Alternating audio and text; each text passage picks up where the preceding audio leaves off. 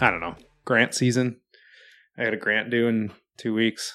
So Yeah, probably. everything else in the world is just, I've become a recluse. That's how it works. Yeah. Grants are weird because I feel like no matter how much time you give yourself, you're always going to be pushing it right to the last second anyways. Mm-hmm. I don't know. That's just me. My old advisor used to say it's because you can get more data in, you can do more experiments, and you can fit it all in the grant. And then now I just realize... Are you just a procrastinator? No, I'm not even a procrastinator. The thing is that I was all set up for, I thought it was due June 1st. And so I had set up that trip to Wisconsin to be right after that. Mm. And I had everything all ready. And then come to find out that since this grant is a resubmission, I get an extra month. So it's due in July. Okay. So then I tried to quick hurry up and get a paper out because I submitted a paper to the Journal of, well, in case it doesn't get accepted, to a journal, a scientific journal. Would I know of it? Yeah, I've published in there before. Okay. But anyways, I thought, okay, I can quick try to get this paper out because I have all the data, and then I can add on my grant application that we have another manuscript submitted, which always helps. And so those things, the papers always take longer than expected because you're always editing and re-editing. So we finally got in that. I finally got that in like 2 days ago, and it's like, oh, now the grant's due in like 2 weeks, and we got one page done. A couple hundred to go. Couple hundred? Wow, with the auxiliary documents and stuff. The actual grant itself, like you have a specific aims page, which is just like, this is what I'm gonna. Here's the problem, the public health problem that we want to study. Opioids, right? Yeah, I'm doing opioids, and then like here's a basic, quick overview of what we're gonna do. And they call them specific aims. Like you split the project up into like 3 aims. So like this first aim is going to investigate, the interplay of some brain region with the airways, and the second aim is going to look at how modifying that pathway can change the effect of opioids, and then the third one is like how you can implement it into a drug to be used in the clinic.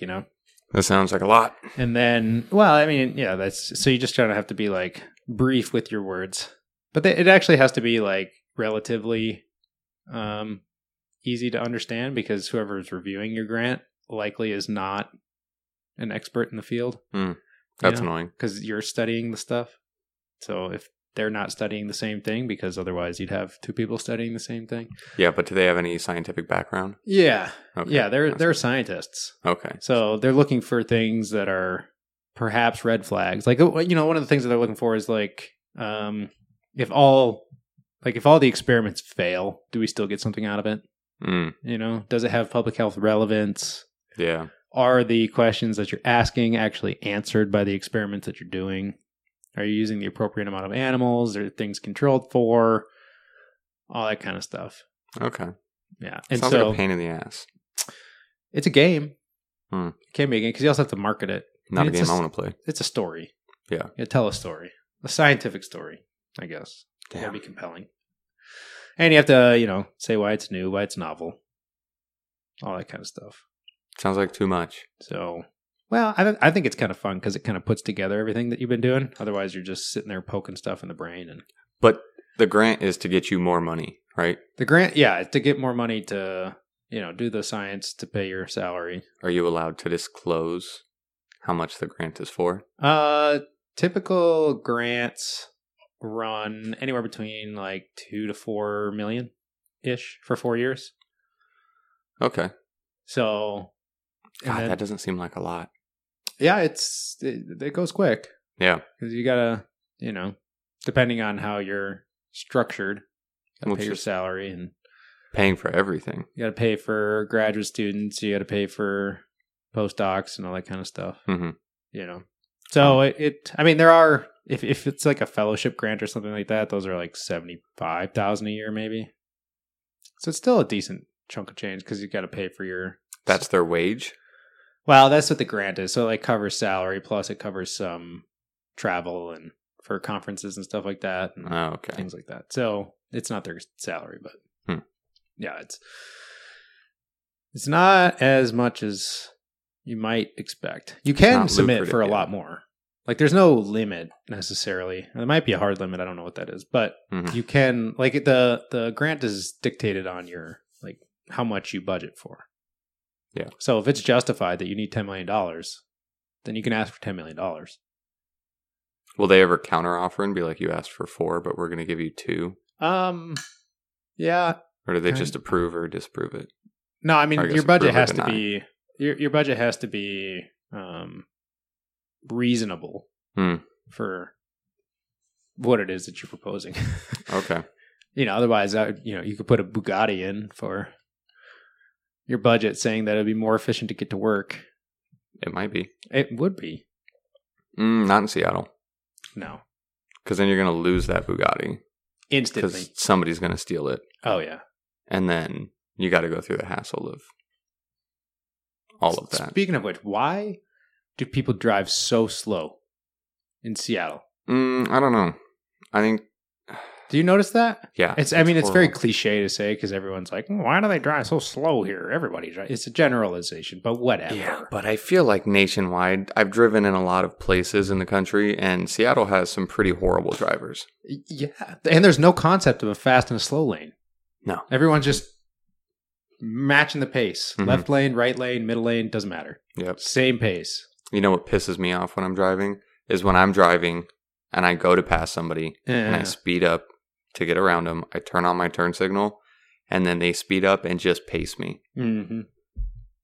It's like, dude, I got I into gotta get road that rage. over the weekend. In Wisconsin? Yeah.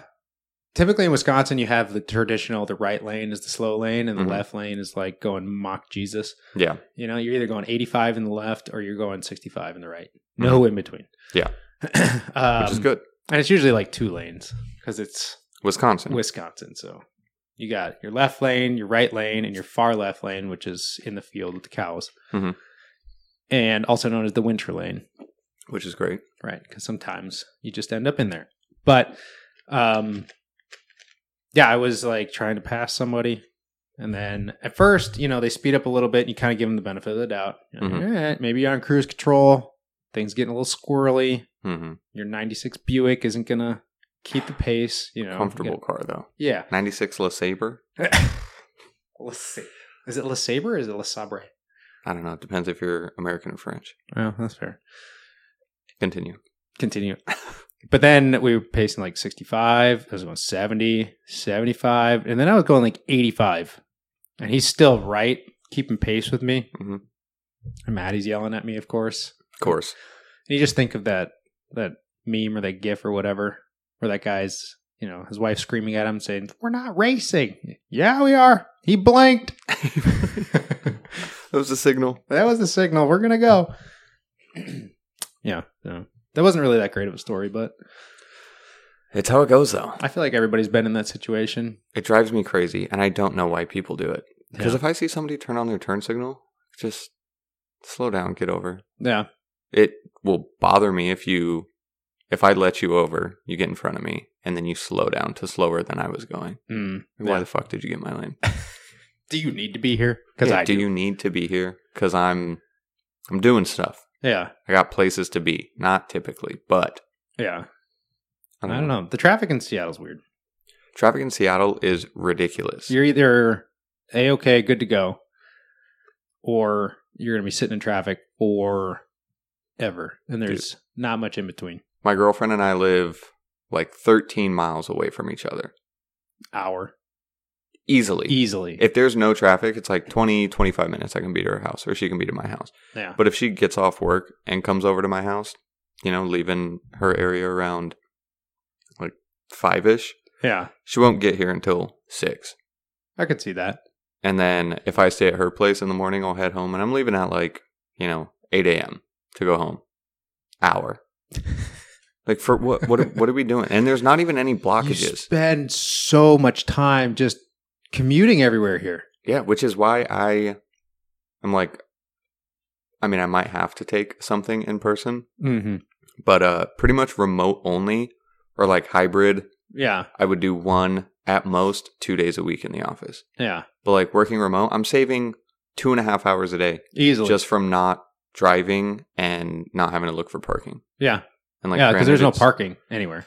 No. And when you do park, you got to pay $15 a day, $20 a day Yeah. to get into like an actual decent area, because I'm not just leaving my car on the street. Oh, it'll be gone. gone. I mean, the little parking lots all around aren't that much better, but at least I feel like there's cameras or something. Not even that, dude. Like, I don't drive a super nice car, so my car is probably going to be fine, less of a target. I also don't keep anything in my car. Like, there's a dog bed in the backseat and a basketball and a water bowl in the trunk. That basketball's high commodity, though. But it's in the trunk, so they don't know that. Oh, yeah. But along with the bodies. I'm just hoping that some jackass in a Tesla parks in that lot. I mean, I don't want anybody's car to get broken into, but they're going to choose a Tesla over a Nissan. Probably. So, yeah. I don't like it. When I was working in the office at my old job, that's how it was, especially commuting from here to there, was like an hour and 10 minutes before the bridge opened up. Hour and 10 minutes to get to work. Easily. That's why I started taking the bus. It took like 45 minutes just to get out of West Seattle. Mm-hmm. Took 20 minutes on the bus. Yeah. And then a 10-minute walk and like 5 from my apartment to the bus stop. Yeah. So much easier. It's hard to, if you haven't experienced a different way, but like when we're in Wisconsin, one of the things is it's everything's within like 15 minutes. Mm-hmm. But there's parking lots and there's driveways. Like the concept of parking 8 blocks away from where you live doesn't exist. No. And so, I mean, maybe in small pockets or whatever. But for the most part, like if you're going to leave to, like, let's say you have something going on at 9:30, you can pretty much leave anywhere in the city at 9:12.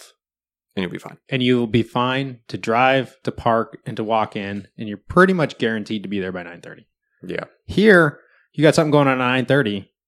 You probably leave in 7:45. Yeah. 7:45. There's just going to be some bullshit along the way. Yeah. Because you got to walk half mile out to your car, which takes a while because you got to cross some busy streets. You got to drive. You're going to deal with traffic. You got to at least look for parking for 15 minutes. Yeah. At least. Yeah. It's everything takes forever to get anywhere. I don't get it. That's the thing I miss the most about living in Sequim, probably. Yeah. It was boring as hell. There wasn't anything to do, but we lived in the center of Sequim. So it was like everything was pretty much walking distance. You could walk anywhere. Driving anywhere was like 5 minutes. Traffic, like in air quotes, traffic was like 7:45 to 8:30. Yeah. Because that's when people were dropping kids off at school or people were going to school. And then the second burst of traffic was like 2:45 to 3:15. Yeah. Outside of that, no such thing as traffic. And it was beautiful. But you can get so much more done. You can do anything you want. You can wake up, you can work out, you can go to work, you can come home, and then you still have a long time to get things done. Yeah. When I was working building snowboards at that factory, started at 5, would leave my house at 4:45, stop at a gas station, still get to work on time, early. Yeah. And then I would get off at 3, clock out, was home 3:10. Yeah, you still got the whole day. Yeah. Like, it was, I would go home on my lunch break, and I had a 30-minute lunch break, and I could go home, make food, let my dog out, go back to work, and still have time to fuck around and play basketball. Yeah. Like at the shop. You build things, you work on things. It's like you work even 8 to 5 or whatever. You're done. You're done. The day's over. You're maybe going to be eating dinner by 9. Yeah. No, that's like, I have very few friends that actually work in the office, but I have a buddy that's a plumber. Yeah. And he'll leave his house. And so he's in an apprenticeship right now, but he'll leave his house, drive to the plumber's house, and then they have to drive from Renton to West Seattle. Yeah. And that's like a 45-minute commute. They get to the shop, and then they have to like load everything into the truck or the van or whatever the fuck they're in. And then they have to drive to these job sites. So technically he works 9 to 5. But he'll leave from 8 and get home at 7. Maybe. Yeah. All the time. Yeah. All the time. Because he'll hit me up and be like, oh, do you want to get food or something like that? Or do you want to get a beer and play pool? And I'm like, of course I'm down. Yeah. Let's do it. When do you get off? And he's like, oh, last job is at like 4. It's a quick job, so I should be out of there by 5. And I'm like, okay, cool. Expecting him to come over at a decent time. And I'll text him at like 5:30 and be like, yo, are we still hanging out? And he's like, yeah, I'm on my way back from like fucking Linwood. An hour back to the house. Yeah. I'm like, what? It's just, I mean, it's insane. And again, I'm not against long hours. there's a difference between long hours And wasting time. and wasting time. Mm-hmm. And commuting and all that kind of stuff, to me, is wasting time. Yeah.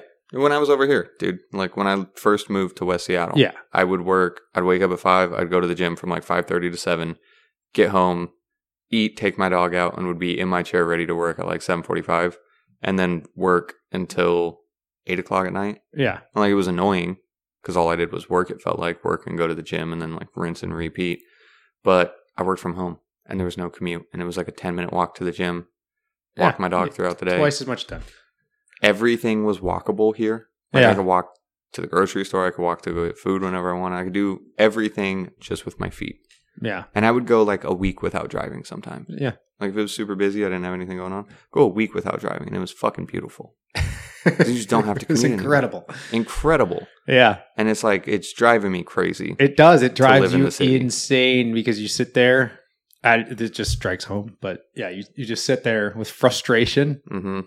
and you can, I don't know, it wears on you. I don't know. I don't even know how to describe it because it sounds stupid to say like it wears on you, but It does. It does because you're at the mercy of the crowd, and I don't know Mhm. why. Maybe it's just because growing up in the Midwest, you have a bit more control over your It's just more time. freedom.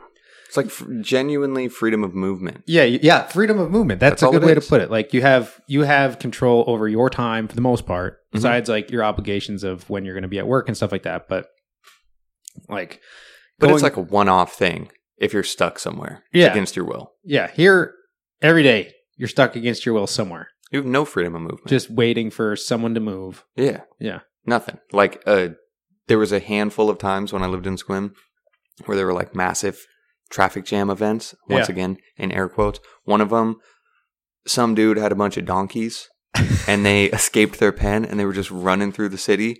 And the cops like had That's to generally corral- entertaining though. So entertaining. And it was like an interagency operation. We Yeah. had like, there's FBI out there. Chasing ass. There's like Border Patrol out there, Fish and Wildlife, city, county, firefighters were out there with trucks like blocking off roads. trying And like to get the these whole donkeys. half of town was blocked off. Yeah. And they're just trying to wrangle these dudes up. There's people volunteering on like horses to go and lasso these fucking donkeys.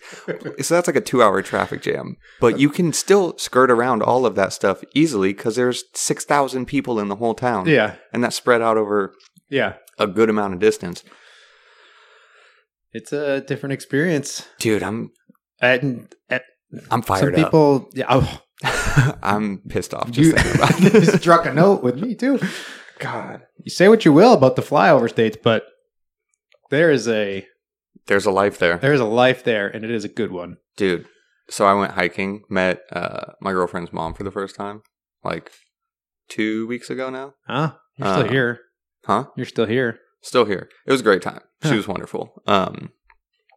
But we like get to the top of the mountain, and her mom and I are talking and just bullshitting around, and my girlfriend is like, I think I want to get out of Seattle. And her mom and I like stopped the conversation. We're like, what? She's like, I just don't really want to live here anymore. Like it's too busy. There's too much. Like I just want things to be calm. And I start like rattling off like, we can go here, we can go here, we can go here. And what does she tell me? She's like, I'm not moving to Middle America, but I'll go anywhere else. And I was like, Then you're just going to get Fuck. Seattle, but in a different climate. yes, pretty much. But I think that there's some hope. Yeah. I would move like, dude, you know where it would be kind of cool to live is Bellingham. Yeah.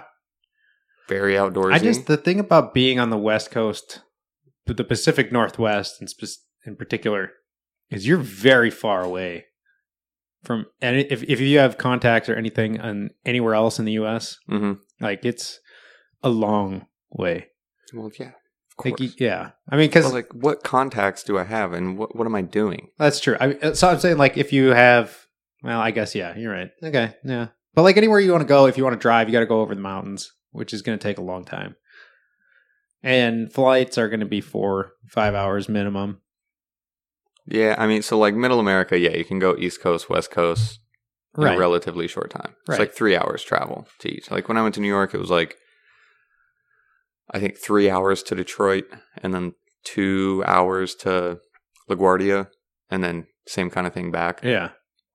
But it was split up because we had a layover. That was nice. But I do remember thinking like, damn, if you just lived out here, you could go to New York in 3 hours. You can go to Seattle in 3 hours. That's nice. But I'm not traveling like that. Yeah. So. I don't know. I wasn't a huge fan of West Coast time. We're just dumping now. Mm-hmm. We're just unloading right now. Oh, dude, let's get into it. We started off with a grant. We're gonna go here and then see that just triggered it all. This is a good conversation to have, though. It is true though, but like West Coast time, these are things they don't tell you. Like some people like it, I guess. I don't know. I mean, I don't particularly like West Coast time because any contacts that you have on the East Coast and in Central U.S., like they're done work by the time it's 2 p.m. here. Yeah. And so if you have a meeting, you're either meeting at 4 a.m. or like just I think the thing is like just throughout the course of the day when you're working, sometimes something comes up and you think, oh, I need to send an email to this person that's in Wisconsin or this person that's on the East Coast. Yeah. But if it's after 2 or something like that, like they're already next day. Yeah, they're already gone. And it's next day. So that's the thing that sucks because I feel like you get to work and for the first part of the afternoon, you're doing your stuff that you already have planned from the day before or something like that. And then once you get into the afternoon, that's when some of the things start to come up where you think, oh, I have to ask a question or I need to contact this person. Yeah. But they're already done. So then you got to wait next day air. And, which I have experienced that. Yeah. Or because then you have to wait and email early in the morning because you want to be at the top of the inbox, you know, because you get inundated with emails. Yeah. And you don't want to be that guy. And sending an email every other day saying, hey, just following up. Yeah.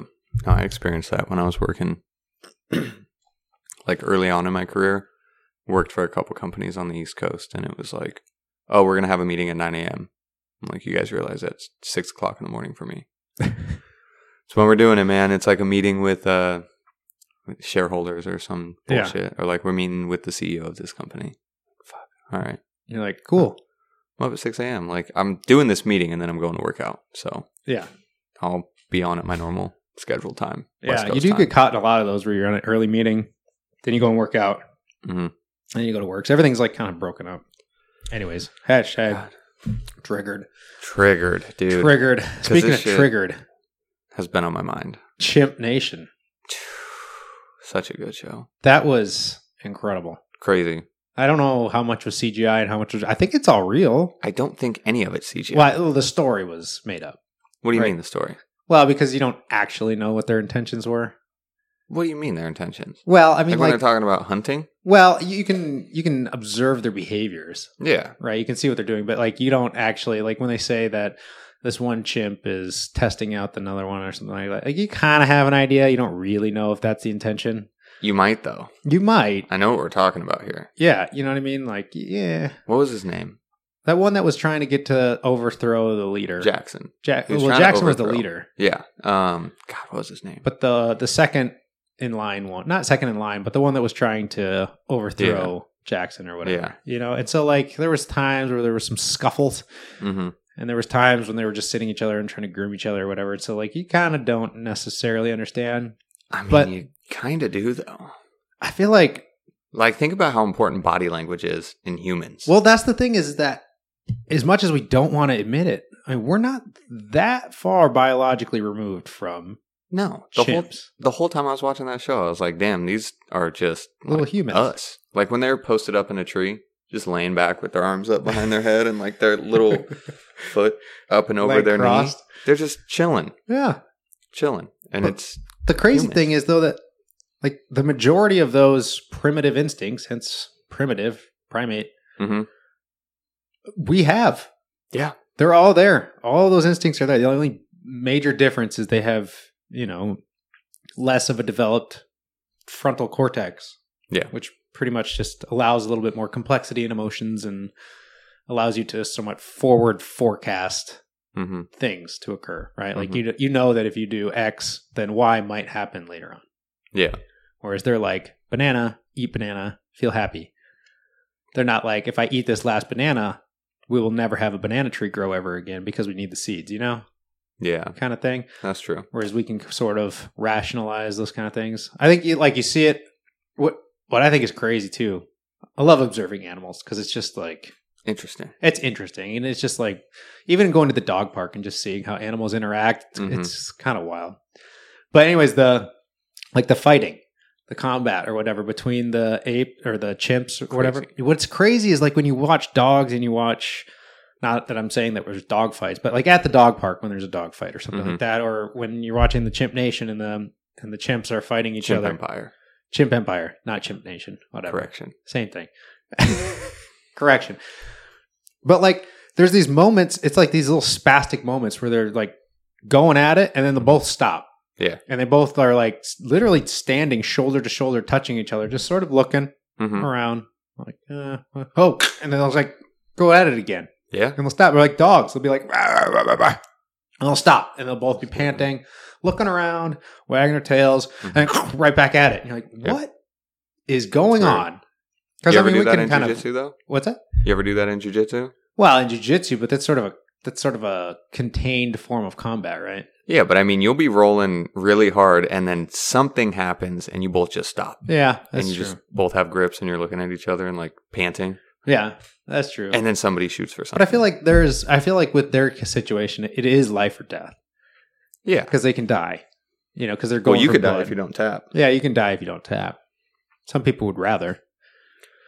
But I mean, like, there's triggered again. Trigger.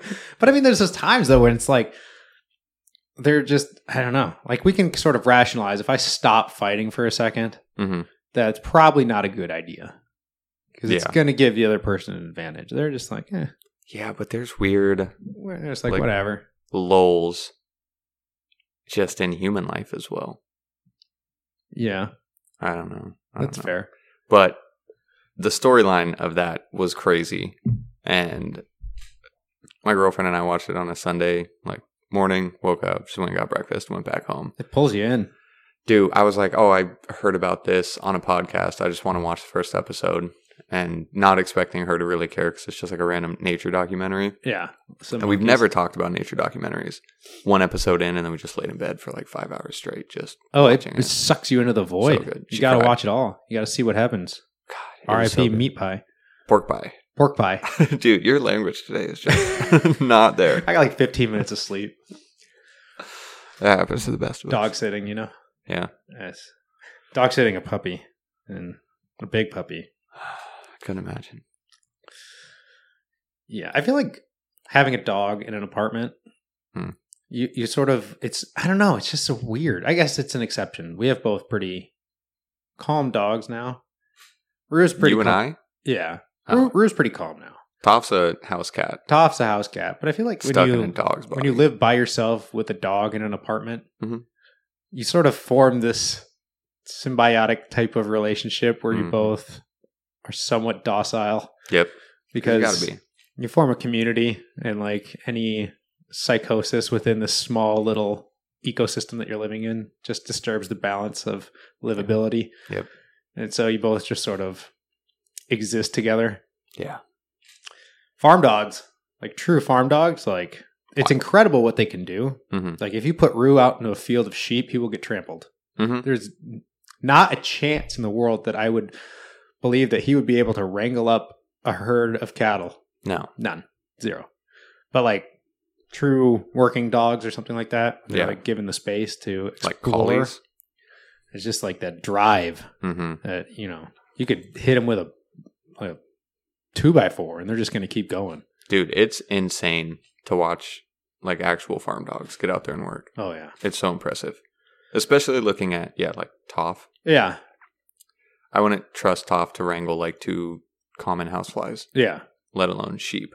But I think if he went in a field with sheep, he would just sit in the corner. Yeah. Look. But I feel like Rue is like, you know, like he'd be all right staring at a blank wall for a couple hours if need be.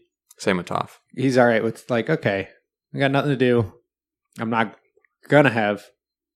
Can we pause? I don't know who the fuck keeps calling me. Bro, is this Keena? Is this Keena? Fucking, all right. Wrong number, just called Zach. Wrong number. Sorry about that. Had to interrupt. Could be Keena. I am not. Weird name. Anyways, Rue staring at a blank wall. Rue could stare at a blank wall. Toph could stare at a blank wall. Oh, Toph does stare at a blank wall. Yeah. All the time. You know, they're always like willing and ready to help and everything with whatever job or task that you might be able to give to them. Oh, yeah. Even when they can't help. I was clearing out my drain in my bathtub today, and Toph was just sitting there staring at me the whole time. Just watching me work. Yeah. But I feel like then, you take them out into public and they're just sort of like, oh, hi. Love it. Because it's like stimulation. Mm-hmm. Take those farm dogs. They won't even look at you. No. They're just gone. Beeline. Don't even, you can yell, scream at the thing. Doesn't matter. No. Got a task. Anyways. They're impressive. Impressive little creatures. They are. I don't know.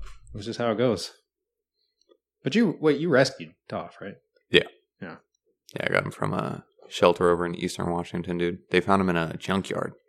A junkyard? A junkyard. Is that how he lost his eye? No, he was just never born with an eye. Oh. I don't really get that, but the eyeball's not there. Tear duct and everything is there. And the vet never saw any damage or scar tissue, so they don't think that it was lost in a fight or anything like that. Huh. Just didn't have an eye. But yeah, the owner of the junkyard found him and a female dog and 6 puppies just underneath the truck one day. Toph's a dad? I don't know if Toph is a dad because it did not look like him. So he might have just been the dad that stepped up. Stepdad.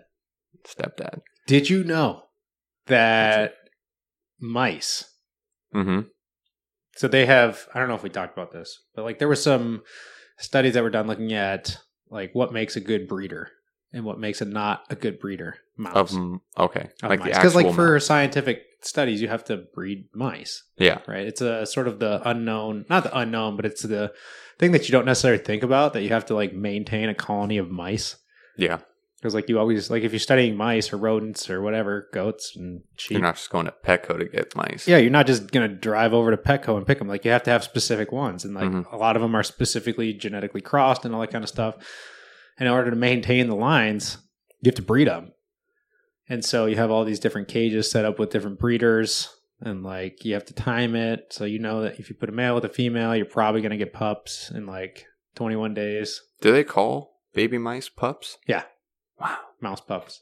Mouse pups. That's hella cool. But the thing with mice is that if there's anything slightly suspicious going on, they'll just eat the pups. Yeah. Damn. The mom, the dad, they'll just eat them. If it's slightly cold or something like that, pups are gone. So it's got to be perfect conditions. Perfect conditions. If there's vibrations from if there's construction going on, even across the street or something like that, your mice won't breed. So how do you protect them? They're super sensitive to everything. So you have to within a lot of the research institutes, there's a lot of communication to be hey, there's construction going on this week or whatever. So you have to sort of compensate for that. Wow.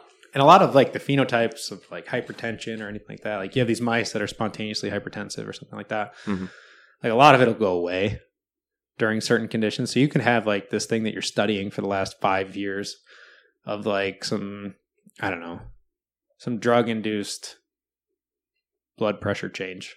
Mm-hmm. And then there's construction that starts to go on within the building and suddenly it'll be gone. That's so weird. Yeah. So, dude, mice are finicky. They're finicky, but they were studying what makes a good, mouse mom. Mm-hmm. And a lot of it had to do with their ability to build nests. Mm-hmm. So they build bedding. So you give them bedding and stuff and they build these little nests. What's the bedding made out of? Just cardboard.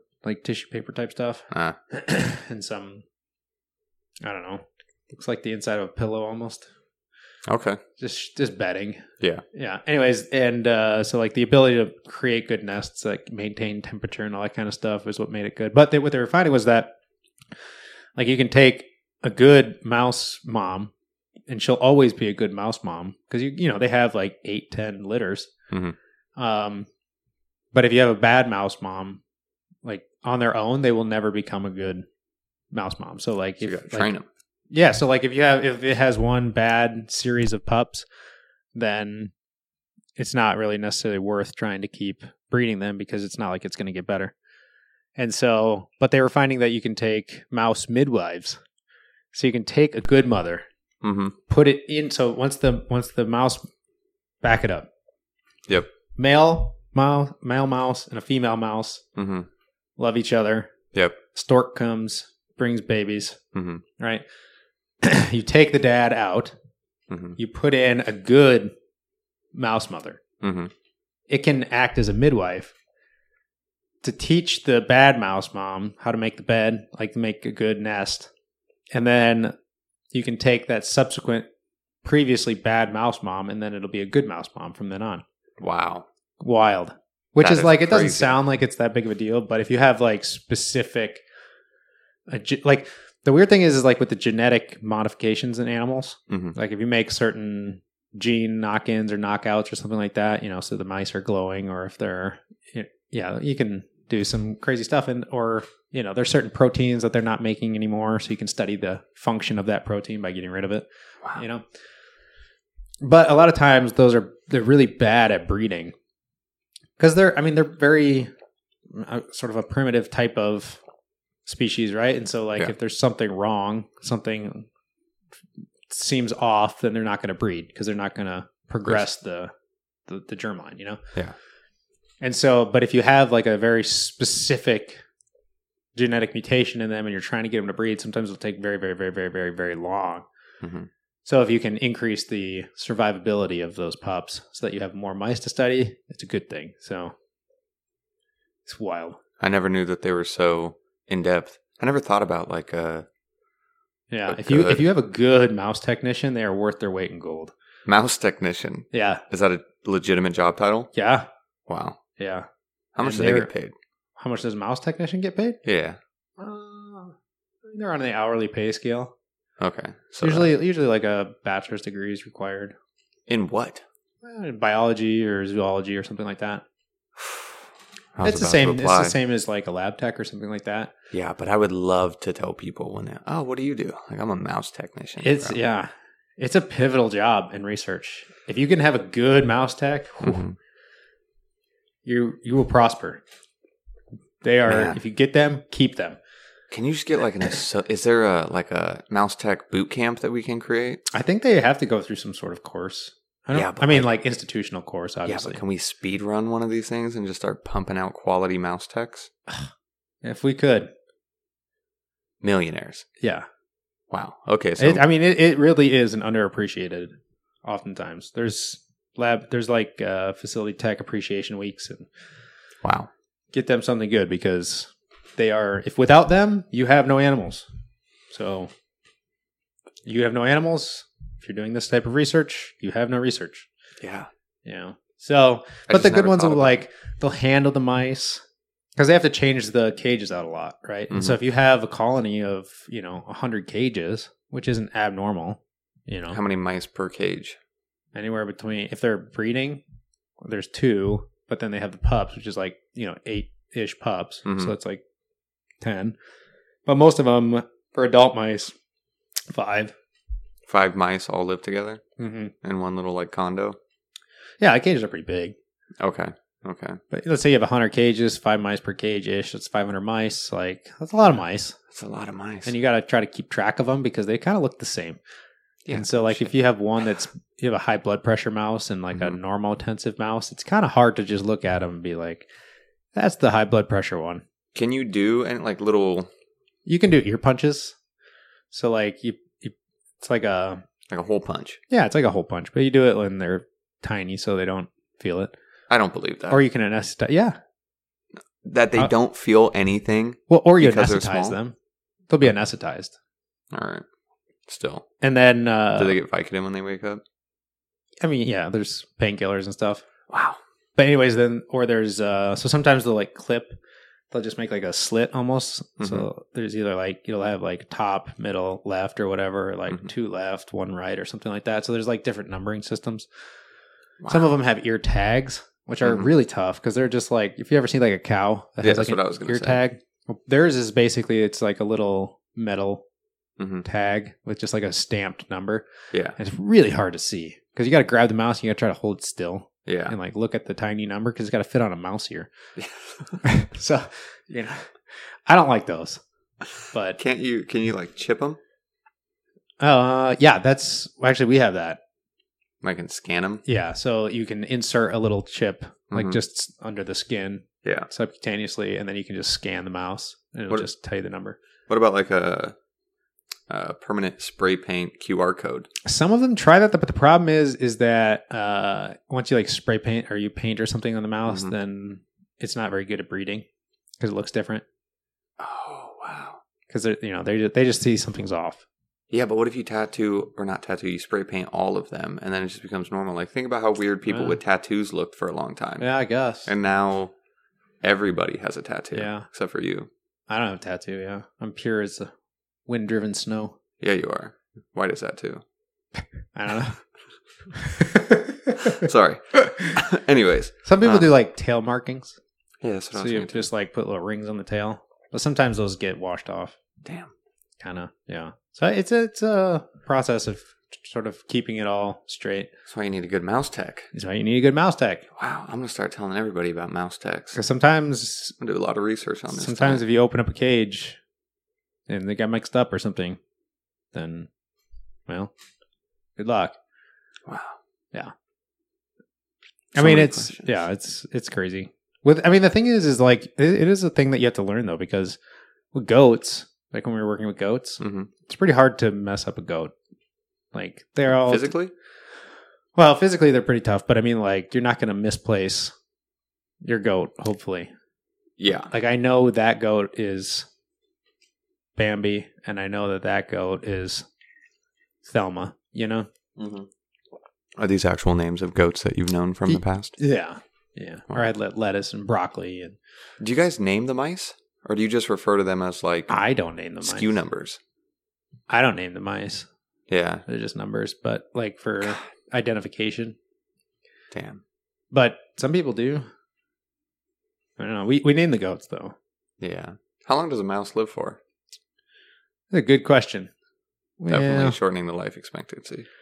Actually, the mice themselves are like the you'd be surprised the amount of regulations that go into animal care. So like every institution has like an institutional animal care and use committee, and so they maintain they oversee sort of all of the animal work that's being done, and then you have on staff veterinarians and things like that. And so animal welfare is like a huge part. You have to do a lot of certifications actually to make sure that there's no undue harm that's being done. Which makes sense. That makes sense. Domestic mice can range from 2 to 7 years. 2 to 7. But the average mouse lives to be like 12 to 18 months. Yeah. Usually due to environmental factors. Yeah. Which makes sense. No, I mean, there's no hawks in the lab, but... That would be crazy. They do have a swoop test, I think it's called, where you can study fear. And so the mice are... they're in like a cage, and then you'll have like a screen or something like that, and it'll play like a hawk swooping down. Oh, man. And Do they react? Yeah, and so you can study like startle response. Wow. And things like that. Yeah. Which is like, it's important for arousal and things like that, so. Yeah. Dude, quick side note. I had a buddy, he's still my friend. Yeah, a hawk? No. Peregrine falcon. An actual friend. Oh. Human. No. Does he have a peregrine falcon? Oh, no. Do you know anyone that does? I used to know a guy that had a falcon, and he would hunt with it. Those things are what? Have you seen that they come swooping down so fast? It's terrifying. That they hit the other bird, it kills the bird, the other bird's in a free fall, it'll swoop back around, fly down and catch it before it hits the ground. So impressive. So impressive. I used to house sit for that guy sometimes with a ex-girlfriend, and we would have to feed his falcon. Oh, geez. And it was like in a room with a single light bulb in the center, and it had like the little blinders, like horse blinders on its eyes. And it was like in a garage, concrete floor, tarps up all around, single light bulb in the center. Yeah. And it was on a chain. But you'd walk in there with like, I don't remember what we would feed it. It's straight out of like film. Throw it, and it would and catch it. Wow. It was terrifying. I hated feeding that thing. But back to my friend real quick. This dude for years thought that aroused meant confused. Nice. Yeah. So when he would get confused at like doing a math problem, like this math problem's really arousing. And I like never picked up on it. And then one day we were trying to get something done. We were like trying to build something together. Yeah. And he couldn't figure out his section of it. And he was like, dude, I'm just so aroused right now. And I was like, hold the phone for what reason? Like, what about this is arousing? And he's like, I just don't get it. I don't get it. Math is arousing. You don't get why you're aroused right now? And he's like, no, like that's like what aroused means. Like, no, it's not. Not at all. Not even close. And I had to Google. arousing for him. Big learning moment. Yeah, but I'd say that slipped under the radar for a long time. Well, the more you know. The more you know. Anyways. Good on him. Yeah. Falcons are nuts. Falcons are, I was going to ask you before you said aroused, and it just, my brain went off into a tangent. But I was going to ask if you've ever like hunted with a hawk or a falcon or seen one in action. Not. Dude, I've seen them. They are terrifying. That same dude that had the falcon was a pilot as well. And he had like his own plane. And he would load up his falcon, and then he had a little, I don't even know what kind of dog it was, but it was a little terrier. Thing was an asshole. His name was Roan. Had to watch him too, and he was God, he fucking sucked. I hated dog sitting that thing. But he was a hunting dog, and he would like fly to somewhere in the San Juan Islands, let his dog loose, kick up a bunch of stuff, and the falcon would just, I think rabbits. And you come home, bag limit, just fly over there. Crazy lifestyle. How cool is that though? Crazy life. Just to see the animals working together. Yeah. So impressive. Zero language between them other than basic communication. Not even body language. How's a bird? No, it wasn't even that, language? Dude. It was... just the dog kicks it up, falcon...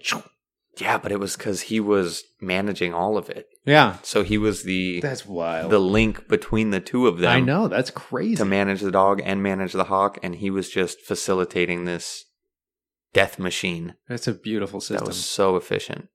Just wild. Crazy. I don't know if we can talk about this on here. Feel free to cut this out if you want. Have you ever been hunting? Yeah. Have you? Yeah, I grew up in Wisconsin. Well, I mean... We had a tree farm. Okay. Like an orchard? No, not an orchard, but like rows of pine and oak for paper and lumber. Okay. Did you hunt with a bow or rifle or... Both. Musket? Not a musket. You ever shoot a black powder? I have. We shot them. We had like 100 safety course or whatever. But no, we typically had rifles, shotguns, and bows and arrows. I wasn't big on the bow hunting thing. Dude, I had it. I mean, I had a bow hunting, or I had a bow that I took hunting, but it wasn't. I don't know. Bow hunting season is very long. Yeah, but it's fun. But like rifle season, you got a week. Gun deer season, like you get there, you go sit in a tree. Or whatever. We had these big sort of buildings with little windows that you could slide the muzzle under. Yeah. That was like sitting in a propane heated thing. So it was... It's got a little... table, chairs, yeah. All that. You just wait for the deer to come by. Yeah. Long sight lines? I mean, let's see. I shot a few deer. Nothing like too big though. Mm-hmm. Anyways, and just like a couple nubs and stuff like that. Yeah. But anyways, because I would just like go out there and then, play your Game Boy or whatever and sit in the heated thing. Or once in a while, you'd sit out in the freezing cold up in a tree and just freeze for a while until something goes by. So it was all like tree stands though. Yeah. My brother was more Wisconsin? Into... What's that? How flat is Wisconsin? Like what's elevation out there? Does it exist? No. Okay. It's flat. I've never been to Wisconsin, so I don't know. There's like a hill geography in the state somewhere. Man, I bet those maps are easy. A pain in the ass. You know what a 2-point resection is? No. So when you're like doing land navigation, so say we were sitting right here and I have a compass. When you shoot a direction with a compass, it's called an azimuth. Huh. And you have to declinate it to account for... Anyways, that's going off the rails. The point is, if I shot an azimuth to the Space Needle, so looking at my compass, I get a direction in degrees to the Space Needle, and I can look on the map and plot the Space Needle, and then you make a back azimuth, which is just 180 degrees, whatever you just shot, minus 180 degrees. And then say I shot another azimuth to Talarico's, okay? And I point that, and then I draw it back. Where the two lines intersect is where you are on a map. Mm-hmm. So that's how you can figure out where you're at. Sure. If you ever get lost, you can find like a peak. If you know it's this peak, if you know that Mount Rainier's over here, and you know that this other peak is right here, you can plot them on a map, shoot an azimuth to both, get the back azimuth, and figure out where you are in location. Easy. Super easy. Super, super easy to figure that shit out. When I was doing all my training in Oklahoma, which is flat as fuck... We got lost at one point on the land nav course. There's nothing to shoot it to. There's nothing, dude. The contour lines are ridiculous, which are like the lines on a map that dictate elevation gain and whatnot. And there's, different types of contour lines. There's like 3 different types. Anyways, we got lost at one point, and it took us like 45 minutes to do a 2-point resection because we had to like climb this little hill out there, and there was like rattlesnakes everywhere. We get to the top, and I'm like standing on top of this rock, like, hanging onto a tree so I can see something off in the distance. And the plots that we pointed were like 10 clicks away. Yeah, like there's 10 kilometers away where we had to draw this back azimuth. So it was fucking stupid. It was stupid. And it just made me think of that. Like if I got lost in Wisconsin. You just climb to the tallest thing that you can find and just look. Dude, I'd have to be full-blown fucking Copernicus navigating by the stars because this is not happening for me. Like, you're stuck. Stupid. Yeah. Stupid. But if you're in a tree stand, it doesn't matter. My hunting experience out here is like Pacific Crest Trail area. Yeah, I guess it is kind of, since there are so many hills, I never really realized navigating the woods here is pretty easy. I mean, it's like easy to get lost. Because you can kind of understand where the hill and where the mountains are. And you can sort of have a relative understanding of where you are if you get turned around. If you're good with a map, yeah. Because you can do those things. You can do 2-point resection. 1-point resection is the same thing, except you don't have 2 points to look at. You're on a road or like a stream or a river, something that's on the map that you know that you're in it. Like if you know you're on this Forest Service road, you can just point a direction to something, and then where that line intersects with the road or the waterway, you know that that's where you are. But if you get turned around and you're not by a river, Wisconsin... Oh, you're done. You're done. You're toast. You're just going to be walking until you hear water. Dude, flare gun. Carrying a flare gun. Like I had a flare gun in my pack anyways, but... Yeah, there's not much. Man, a lot of tangents today. Oh. A lot of tangents. It's been a couple weeks. It's been a couple weeks. Yeah, I don't think I've been here... I've been in grant mode and stuff. Yeah, I think... Traveling a lot. What, it's been probably a month since we recorded anything? Yeah. I don't even remember the last time I was here. I was still working. So yeah, you're still working. It's been a while. Like, still actually working. Actively working, yeah. Yeah. Yeah, and then I was traveling. Speaking of which, people in airports. Madness. People on airplanes. Speaking of bringing back to Chimp Empire. Mm-hmm. The true gluttony.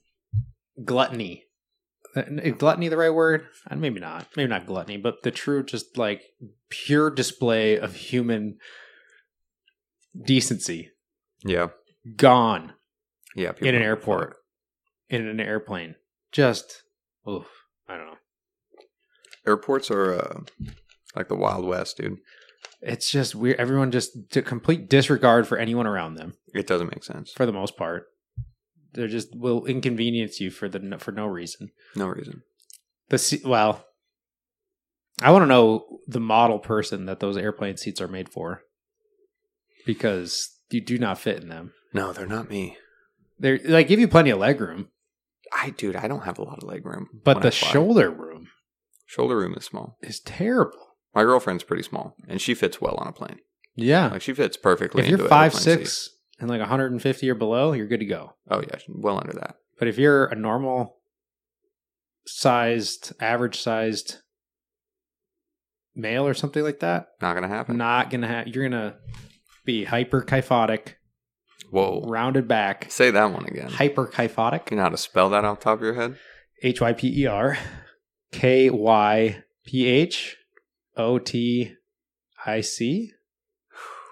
What does that mean? Kyphosis just means like rounding of the upper back. Oh, yeah. So like if you see a person with a hunchback, that's kyphosis. Is that specifically for hunchbacks? Not to derail your conversation, but no. Like, you know the term nerd neck? Yeah, it's nerd neck. Okay, so it's just like the top portion. Yeah. I feel that's like just the top portion. Lordosis is when you have that excessive curvature of the lower, like the lower spine.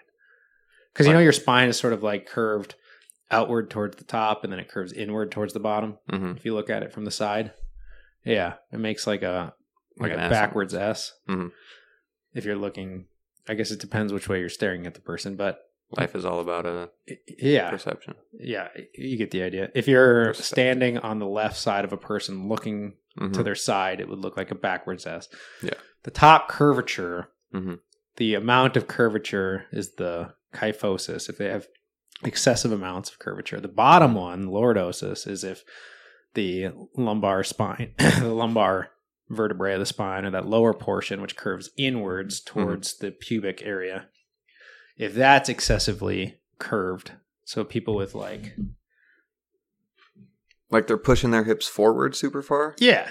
Okay. So like if you think about like a person that's like a chameleon, you know, you're like, that person's lizard-like, you know, they're real hyper hunchback, and then their like sort of hips are sort of protruding forward. That's exactly what you're talking about. That's the trifecta of unathletic abilities along with kyphosis and lordosis.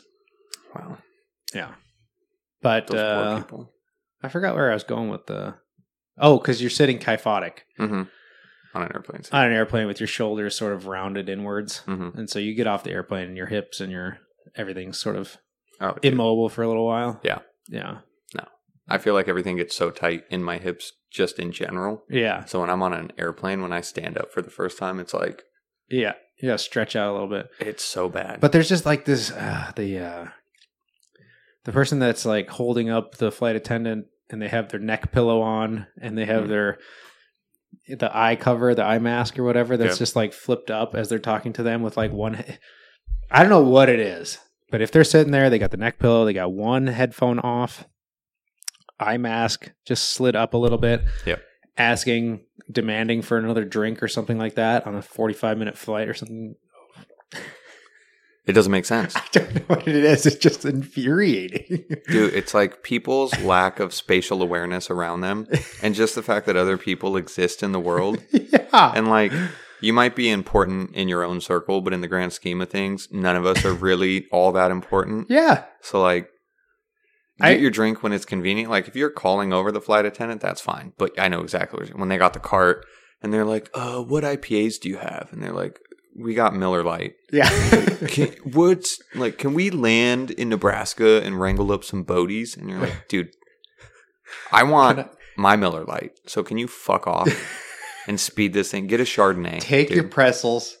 Yep. Take your water, whatever, and just move on. We're all in this. We're all hundreds of us jammed into this tube that's shooting through the air at 500, 600 miles an hour. It was kind of terrifying when you think about it. Imagine if you if you had made the airplane transparent and you just think about your position of your body just yeeting through the sky. It's so crazy.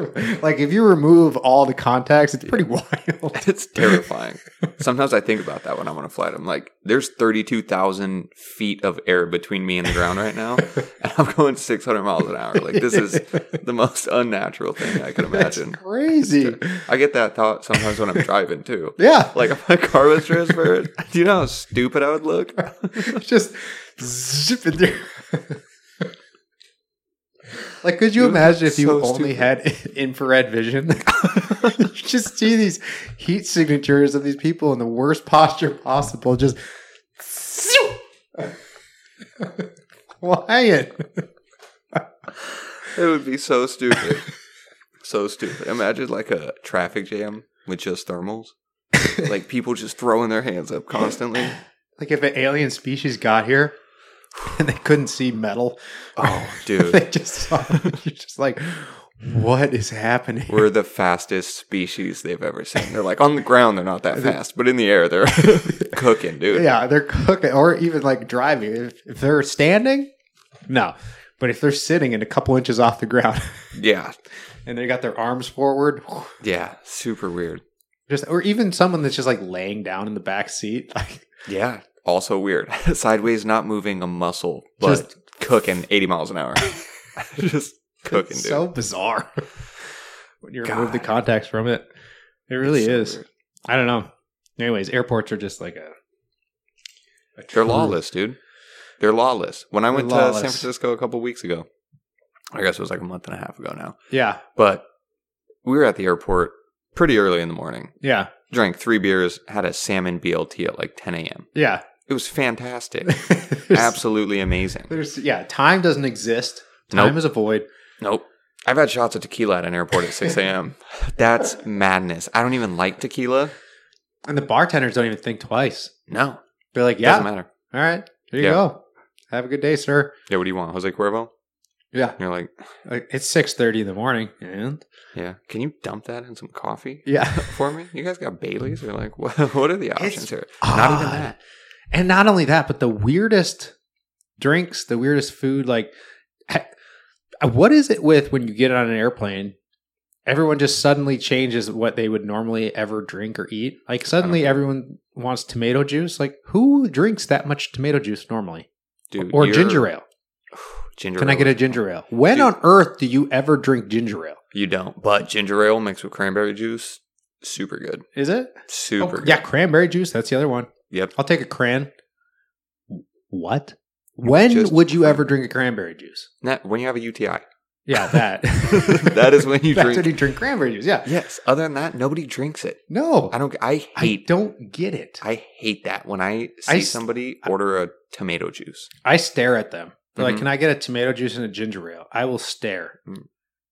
What are you doing? They don't respect themselves, I think. I don't know. Because people are going to never drink this. No. It's gross. Ever. It's gross. It's gross. Dude. Even when somebody tries to pass off a Bloody Mary as being good. Oh, yeah. I don't like drink tomato juice. And they're like, oh, but there's vodka and spiciness in it. And you're like, I don't care. See, I've tried, like, they're kind of big in Wisconsin, but I'm not a big bloody guy. I don't like it. I've tried. It gives me heartburn, like, to no end. No, I don't like them. They're disgusting. Tomato juice is the devil's juice. The devil's juice. I hate it with a passion. Dude, if I was dying in a desert, like I'm in Utah, hiking, dead. Yeah. Some hippie comes up to me. Nothing against hippies. Don't say disclaimer. So. But some hippie comes up with a gallon of tomato juice. I'm dying of dehydration before I drink that damn tomato juice, dude. I can't do it. Ain't worth it. No. Yeah. It's so gross. And it's thick. It's grainy. Yeah. What do they do? How do you even make tomato juice? You just blend tomatoes? Blend it up and put spices. Disgusting. Not only that, but the snacks in an airport. Mm-hmm. There's so many snacks, but they're weird. Like I've never seen like the biggest like conglomerate of odd snacks that you would not really like. They're not appetizing. No, it's just like odd things. I don't know how to explain it. Like you go into those normal convenience store things at the airport, and it's like you got these like weird the Hudson News. Yeah, they got these weird things of Pringles, like 16 types of pretzels, like some odd trail mix things, and like a couple weird granola bars that you've never seen before, and then like these sandwiches that are not appetizing. No. And they're the most random sandwiches. They're not even like the traditional. Like you might it's not even like here's a club sandwich. No, it's like here's pastrami and fucking tomato juice. And tomato juice. Soaked bread. It's disgusting. This is a tuna and pastrami sandwich. Dude. You're like, what? I can't do it. When I go to airports, typically though, I go either don't eat, so I'll just eat before. Yeah. And then just suffer in the airport. Yeah. If I'm hungry, whatever. I'll make it through the flight. Yeah. Or I go to like a chain. Like if you got a McDonald's in an airport, I'm probably going to go there. Yeah, if you can get some food. Yeah, just something I'm thinking reliable. Of like snacks for on the plane, you know? Honestly, I don't even bring snacks. Yeah, mini donuts. Here's a Rice Krispie bar. Like, what? Who picked these? I don't get it. It's like, let's go to a normal convenience store. Let's take a survey of all the least popular items that have ever been purchased and put them all in one store before you get on an airplane to drink tomato juice and ginger ale. God, I hate it. And then everyone gets off the plane and they complain that, you know, riding a plane makes them feel bad. Like, no, it's because you ate like a Laffy Taffy, Rice Krispie bar, some weird sriracha peanut butter pretzel, and you drank tomato juice and a ginger ale. And who eats pretzels like that? Yeah, that's what I mean. I've never been constipated when I travel. No, look at what you ate in the airport. Yeah. That's why. You're also not drinking water, usually. Yeah, you're not drinking water because you don't want to get up and pee. Nope. Which I hate that because I drink a lot of water. Yeah. And, dude, before that fucking door is even closed, I got to piss. Like the time when you start to take off. Excuse me, can you move? See, I am actually that selfish guy though, because we'll be loading up and I gotta piss, dude. I gotta piss. So I watched some weird movies on. Like I just got back yesterday. I watched some bizarre movies. What did you watch? I watched Bodies, Bodies, Bodies. That was weird. What is that? It's kind of like a slasher type of film. I don't know. Basically, like It was like these college students or whatever got together at this mansion classic, and then they just start killing them off one by one, you know. But they were playing like this game, bodies, bodies, bodies, where like they run around in the dark, and then if you are the murderer, you know, the assigned murderer. So they're playing a game. Yeah, if you catch someone, then you touch them, then they have to like lay down, and then if someone else finds the body, then they have to scream bodies, bodies, bodies, and they have to try to figure out who's the murderer and stuff. But anyways, one person like actually died, you know, and then it just turned into a whole thing, and then they're trying to figure out who was murdering the other person, and then things were given off of, you know, a weird vibe, and then they would kill off another person, and then it turned out at the end that the first person that actually died accidentally like killed himself because he was playing around with a knife and like it accidentally slit, you know. Damn. But then somebody else was like, but then they were actually like, because they were trying to figure out who the murderer was, and so they were actually like thought they were doing self-defense and killing off the other people, but it turns out that no one was actually the killer.